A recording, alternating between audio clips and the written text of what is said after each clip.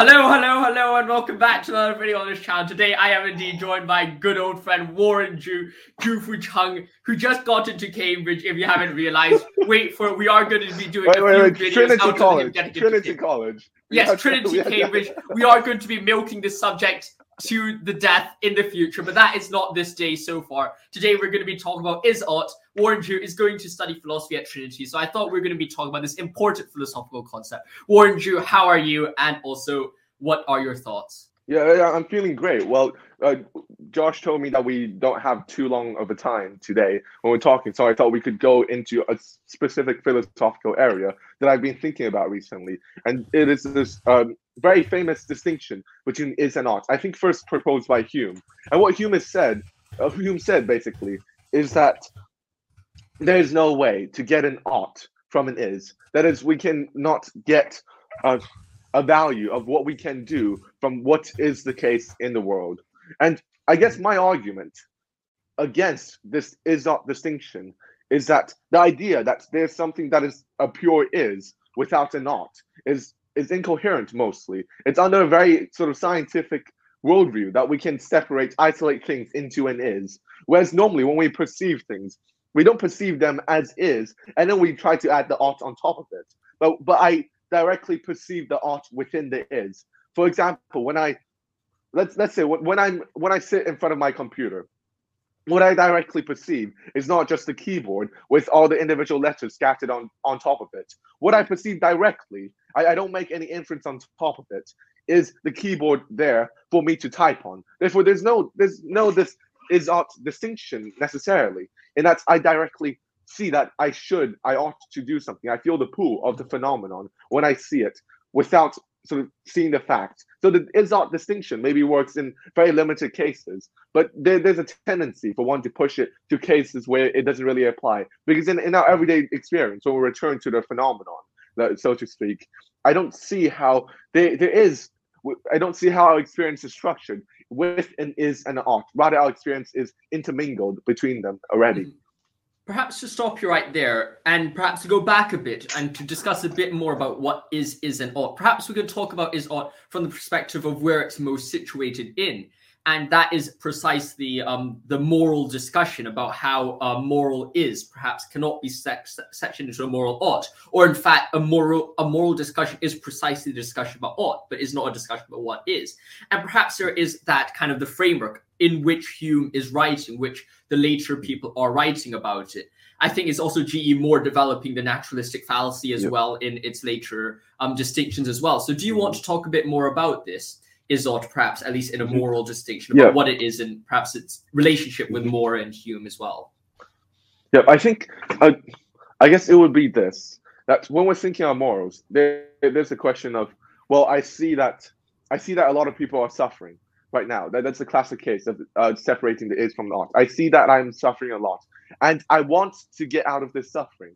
However, does this mean that I ought to want to get out of this suffering? Or I ought to want to reduce suffering? I think that's the classic case where one severs the is from the ought. And what I want to perhaps argue is that it's a great sort of logical insight, reflectively, when we analyze sort of the structure of the intention, when we're sitting inside our rooms, we can see that there really is a jump from I want to get out of this suffering to I ought to want to get out of suffering, or I ought to get out of this suffering. However, my argument would be that when we directly observe ourselves in the situation, suffering, I don't see how one can sever the is from the ought when one's directly in the situation. That is, perhaps my argument would be that it is a valid observation that there is this is ought gap, but this is ought gap only. It is not necessarily natural. It is more man-made. It is created when we reflect upon our experience. It does not inhere in experience itself. Whereas in experience, when we're suffering, we directly see that it is good to get out of the suffering without asking ourselves why it is good to get out of the suffering. And a lot of the times, I think the disease is exactly philosophy. People like me, like you, who keep on asking the question reflectively, to try to sort of dig into the heart of the matter. When what we get into is really confusion on top of confusion in the Wittgensteinian sense. So I guess that's my argument. We should think Indeed. less and act more to get out of this Indeed. distinction. Mm-hmm. Perhaps elaborate your thoughts about this a bit more, and I think I understand where you're coming from, and I think it is a very good argument. And perhaps we can discuss like why I think about it in the future in a bit later on in this video. But I think one of the interesting things, or perhaps parallels, would you suggest that the dilemma or the distinction between is and ought is kind of a false distinction in the same way that you could argue that when we were discussing, like perhaps in Heideggerian terms, the ontic and the ontological, perhaps there's a similar false distinction such that the ontic is the ontological or the ontological is the ontic, if we are looking at a more of a phenomenological sense, or you cannot actually separate them two. Do you think that that's a similar comparison, perhaps, to if someone is more of a phenomenologist when they're approaching this discussion? Yeah. Or for Heidegger, it would be ontic maps onto sort of the scientific endeavors. Of course, not exclusively the science, but for him, mainly the science, when he's using ontic in a sort of derogatory sense, compared to his big term ontological.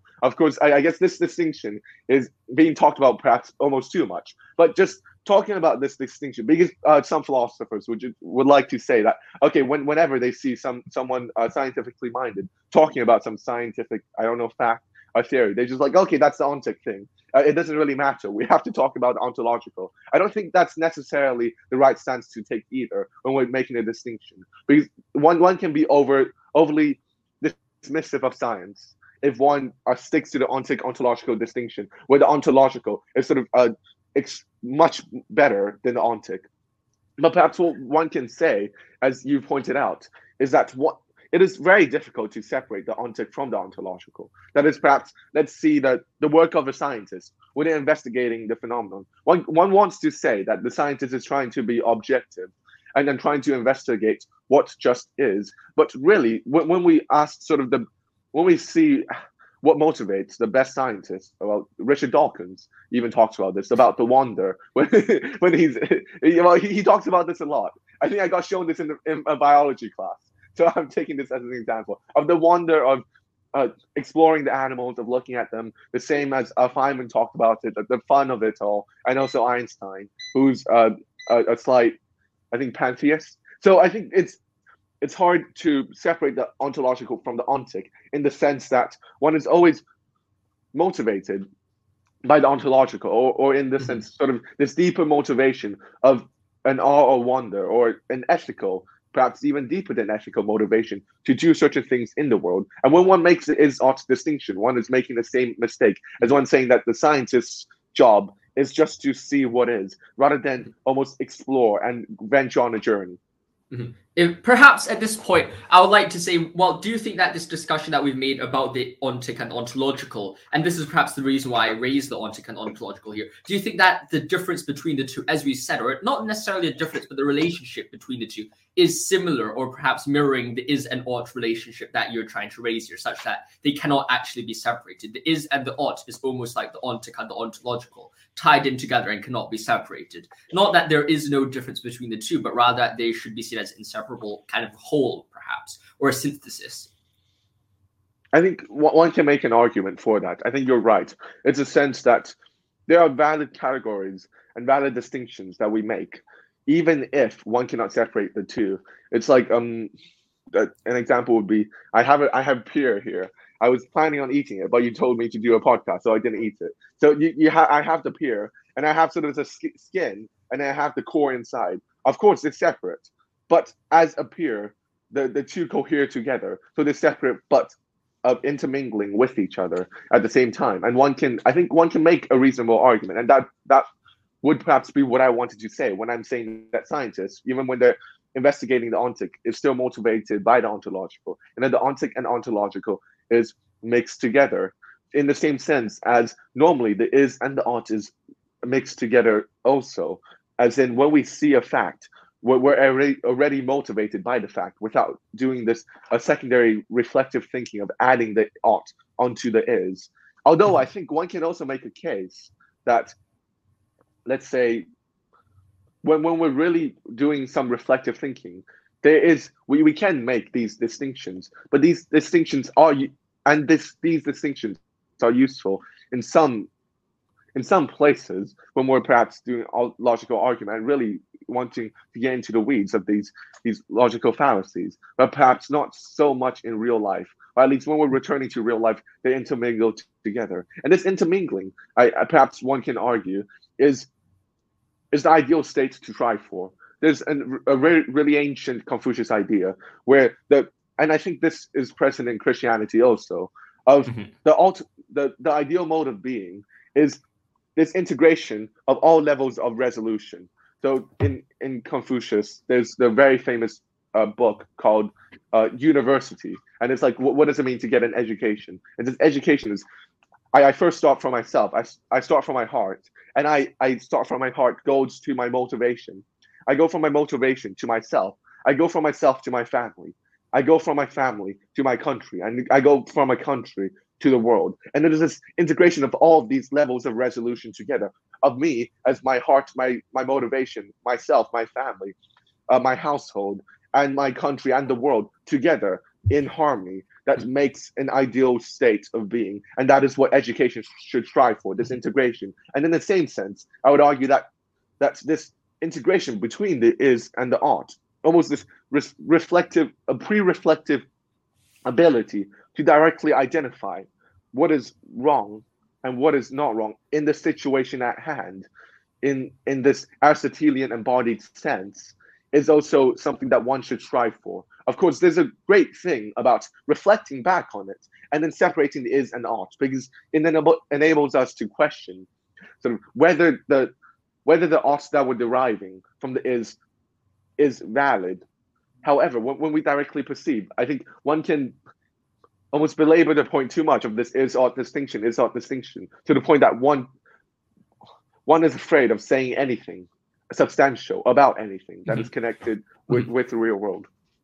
And perhaps now we can move on a bit to our discussion about the is and ought, because I think we've kind of categorized quite well what is ought, and perhaps the preliminary discussion that Warren and I perhaps have about the problem of the is ought. And I think there's two ways we can talk about is ought and perhaps problems of it. One is maybe a psychosociological interpretation of the is ought and why that might be flawed, and perhaps a strict, more logical problem of the is ought. And of course, when we hear the naturalistic fallacy or the is ought fallacy or the problem, it's very easy for us to put this logical fallacy there. But it appears to me that it's not necessarily clearly fallacious in the strictest logical sense that you're making a logical fallacy when you are using an is ought. Of course, if you're arguing about an is as an ought, then you could perhaps say that you're using a form of equivocation fallacy, and that's as far as you can go. But if you're using it as in a univocal way, and treating the is as the ought, and such that there are no substantial differences. And when I mean substantial difference, I mean like not that they're different, but rather as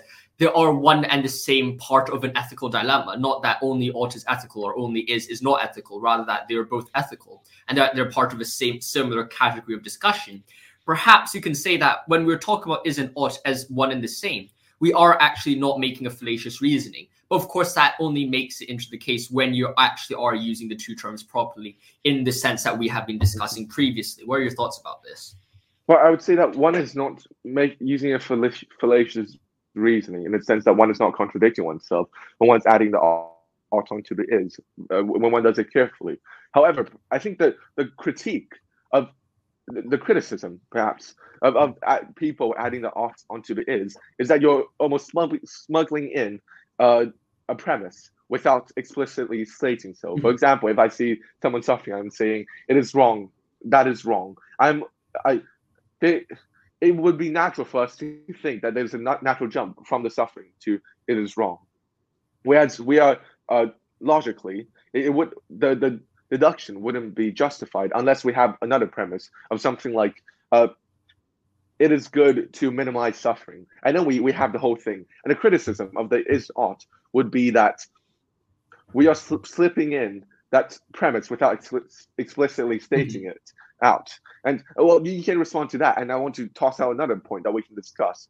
That is the implication. I've been thinking about this. If without the is ought, is that science itself, the investigation into the facts itself, can be an ethical endeavor and can motivate ethics to the extent, because there's a common criticism. It's like, while you use science, you're only investigating what is, and you're not investigating what ought to be. So we we not only we need science, we also need philosophy and everything else for the realm of the arts. And it seems to me that once one collapses the distinction between is and not, there's a space carved out for science, where science itself can investigate values. However, I'm not so certain how this will be, and we can maybe develop onto it after you talk about the logical part.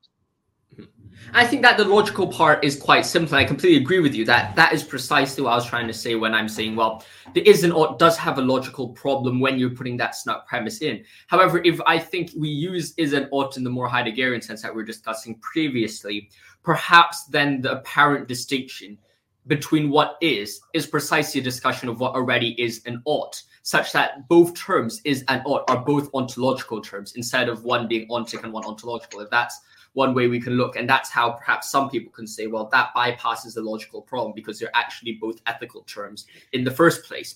And I'll try. Do you have any thoughts about that? But before I think that's a good solution. Yes. But before we get into the next part, we don't have much time, so we'll only be talking a bit about the is and ought, but we will be talking about science in the future. So if you are interested in a more specific discussion about science, which would take a long time, and Warren knows what I'm going to say, make sure to like and subscribe, because you would not want to miss out that discussion. Because if you watched till this moment, 16 minutes into the video, I'm sure you enjoy this kind of meaningless discussion. So I'm sure you would enjoy watching the next. Between Cambridge and Oxford perspective undergraduate. Perhaps here we can see how superior Oxford is to Cambridge, or vice versa. Precisely. I mean, well, if you're making your uni choices and you're watching this video, you should probably stop watching this video and do some reading. But at the same time, if you're watching this is perhaps a difference between a prospective Oxford student and a prospective Cambridge student. There is quite decent banter between us.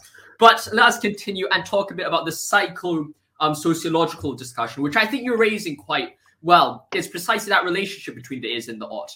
And from what you've said, at least in your introduction, what I've heard, you seem to suggest that science as a whole, but let's bring it only to is and ought, that somewhat ought comes from the is. But I'd like to make the case that is comes from the ought in such the way that suffering, we know it is suffering because we know it is bad. It is suffering because it is bad, such that we live first on an ontological level, and it's from that lens in which we view the world, the is, such that when we're saying this is suffering, what we mean already is to say that that is bad.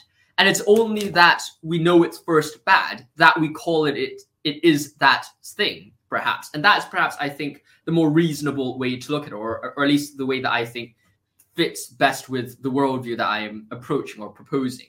What are your thoughts? Yes, I think that's a perfectly valid point, and that's a great insight. However, I also want to point out that to an extent, facts can also inform our values, in the sense that if I found out something about the world, conceivably that fact finding would be able to influence my value judgment.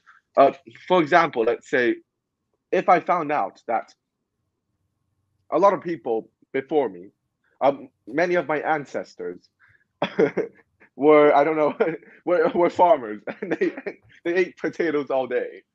And perhaps I'm making this ridiculous example because I couldn't think of anything better. Perhaps it would inform my value judgment, in the sense that once I find out that fact, it would change how I value the act of eating potatoes. The act of eating potatoes itself will become something valuable for me in this reciprocal fashion. I think you're right to point out, and there's this reciprocal relationship between the two. And actually, just to go on a side note, it brings back very painful memories from my Cambridge interview, because the first question that they asked me, which I failed completely, was exactly on this question. They're like, well, don't you think, they were talking about Wittgenstein, about sort of, you cannot write any moral sentences. And you're like, well, why don't you think it is wrong to make a baby suffer is a moral sentence? And then I got completely stumped on it. But I think you gave the right answer. When I say that it is wrong for a baby to suffer, the use of the word suffer already implies a moral judgment that is not warranted when we want to restrict our realm into the facts. So I guess my answer to you would be that there is this reciprocal relationship, in the sense that, of course, as you said, there's this ontological or the ethical informing the facts, but also the facts can come back to inform the ethical. Although I would like you to challenge me on the second point, because I'm not sure whether it really is valid. Well, I think that the initial perhaps problem you could see with it is precisely one could suggest that suffering in this situation, if we're only talking about it from its a factual or scientifical, if that's the limited way we want to talk about it, scientific sense, is precisely we're talking about the pain, the decibels of pain, if that's how you measure pain or something like that. And perhaps you could say that the baby is experiencing pain. And in that sense, you could say perhaps a purely scientific person can make the case that that is precisely and is all that we're experiencing and all we're seeing. I mean, from a psychological perspective, the psychoanalysts would say that that approach to language is itself wrong, but there seems to be at this point a foundational disagreement instead of perhaps a deeper not deeper but a more superficial disagreement. What's at stake here is precisely the roots of the language in which we're using. Yeah. Perhaps what I'm trying or what we're trying to suggest is it is precisely the usage of language. The usage of language is created from its meaning, the ethical substrate underneath it's found. Humans fundamentally start from meaning before they build facts, whereas someone else might say humans fundamentally start from facts and then build upon meaning. And it really depends which way you're going from, even though I personally think an evolutionary way actually suits the meaning instead of in some sense, the science supports the meaning approach. But I think that it's this fundamental dichotomy is perhaps the only objection you can have here, because I don't see how you can find from if human starts with meaning, you can find an internal contradiction or inconsistency with the system or the reasoning we've just built. Yes, and just to follow on of this meaning thing and its relation to language, one can consider, I think, a very simple observation in actual life. It's like when someone is speaking, you normally presume that what they're saying is of substance. And when you realize that they're speaking gibberish, you're like, what the hell? Why the hell are you saying that to me? When you realize that what they're saying is irrelevant to your aims. So in this sense, every single word that we're saying, we presume, or every single word that we're saying, we presume that it has value for other people. And every single word that others say to us, we presume that it has value to us, or else we won't listen. So in this sense, every single linguistic utterance is already saturated with meaning and value judgments, or else it wouldn't be uttered at all. And taking this back to the biological case, actually, I think scientists don't talk about pain when they're being very specific. They talk about, I think, narcoreceptor stimulation, and they don't, because they don't want to sort of link themselves onto the value side of things. And I think the really interesting question here, after we've established this reciprocal relationship between value and facts, is should science be informed by value, or should it be such a pristine science in the sense of we can only talk about narcoreceptors rather than talking about pain? And because in this sense, there's a sense in which I think science ought to talk about value as well as facts, if it is to be something that is of value to everyone. Mm-hmm. But I might interrupt you right there. I think you have been, as always, very prescient in the sense that you have seen what I wanted to discuss in my next video. As we have established, I am indeed running low on time, and perhaps you could end off this discussion by giving an analogy. If Warren G started talking to me and I only responded to him by 2 + 2 = 4, of course, there's a great Russian idiom 2 + 2 = 5. But if I constantly responded by saying 2 + 2 = 4, he'll probably leave the call pretty quickly. That is a fact, but it doesn't have meaning. And perhaps that's a good thing where we can end off. You can perhaps, before we do post our video about science, also think about, should science also take into consideration the ought, the value, the ontological realm, as well as the ontic realm of what it's proposing, and see what actually is the purpose of science. What does it mean to live a scientific life? I hope you've enjoyed this video. If you enjoyed this video, like always, make sure to like and subscribe. It really means a lot to me. It really helps this channel grow. We have been growing our subscribers really, really quickly of late. I don't even know how that's possible, but we have indeed hit 571 subscribers. Because of Cambridge and Oxford. Because of Oxford. Exactly. I think that is indeed the case, perhaps. But I'll see you soon. Thanks for watching. Stay safe, my friends. And goodbye. I'll see you in the next one. Stay safe and God bless.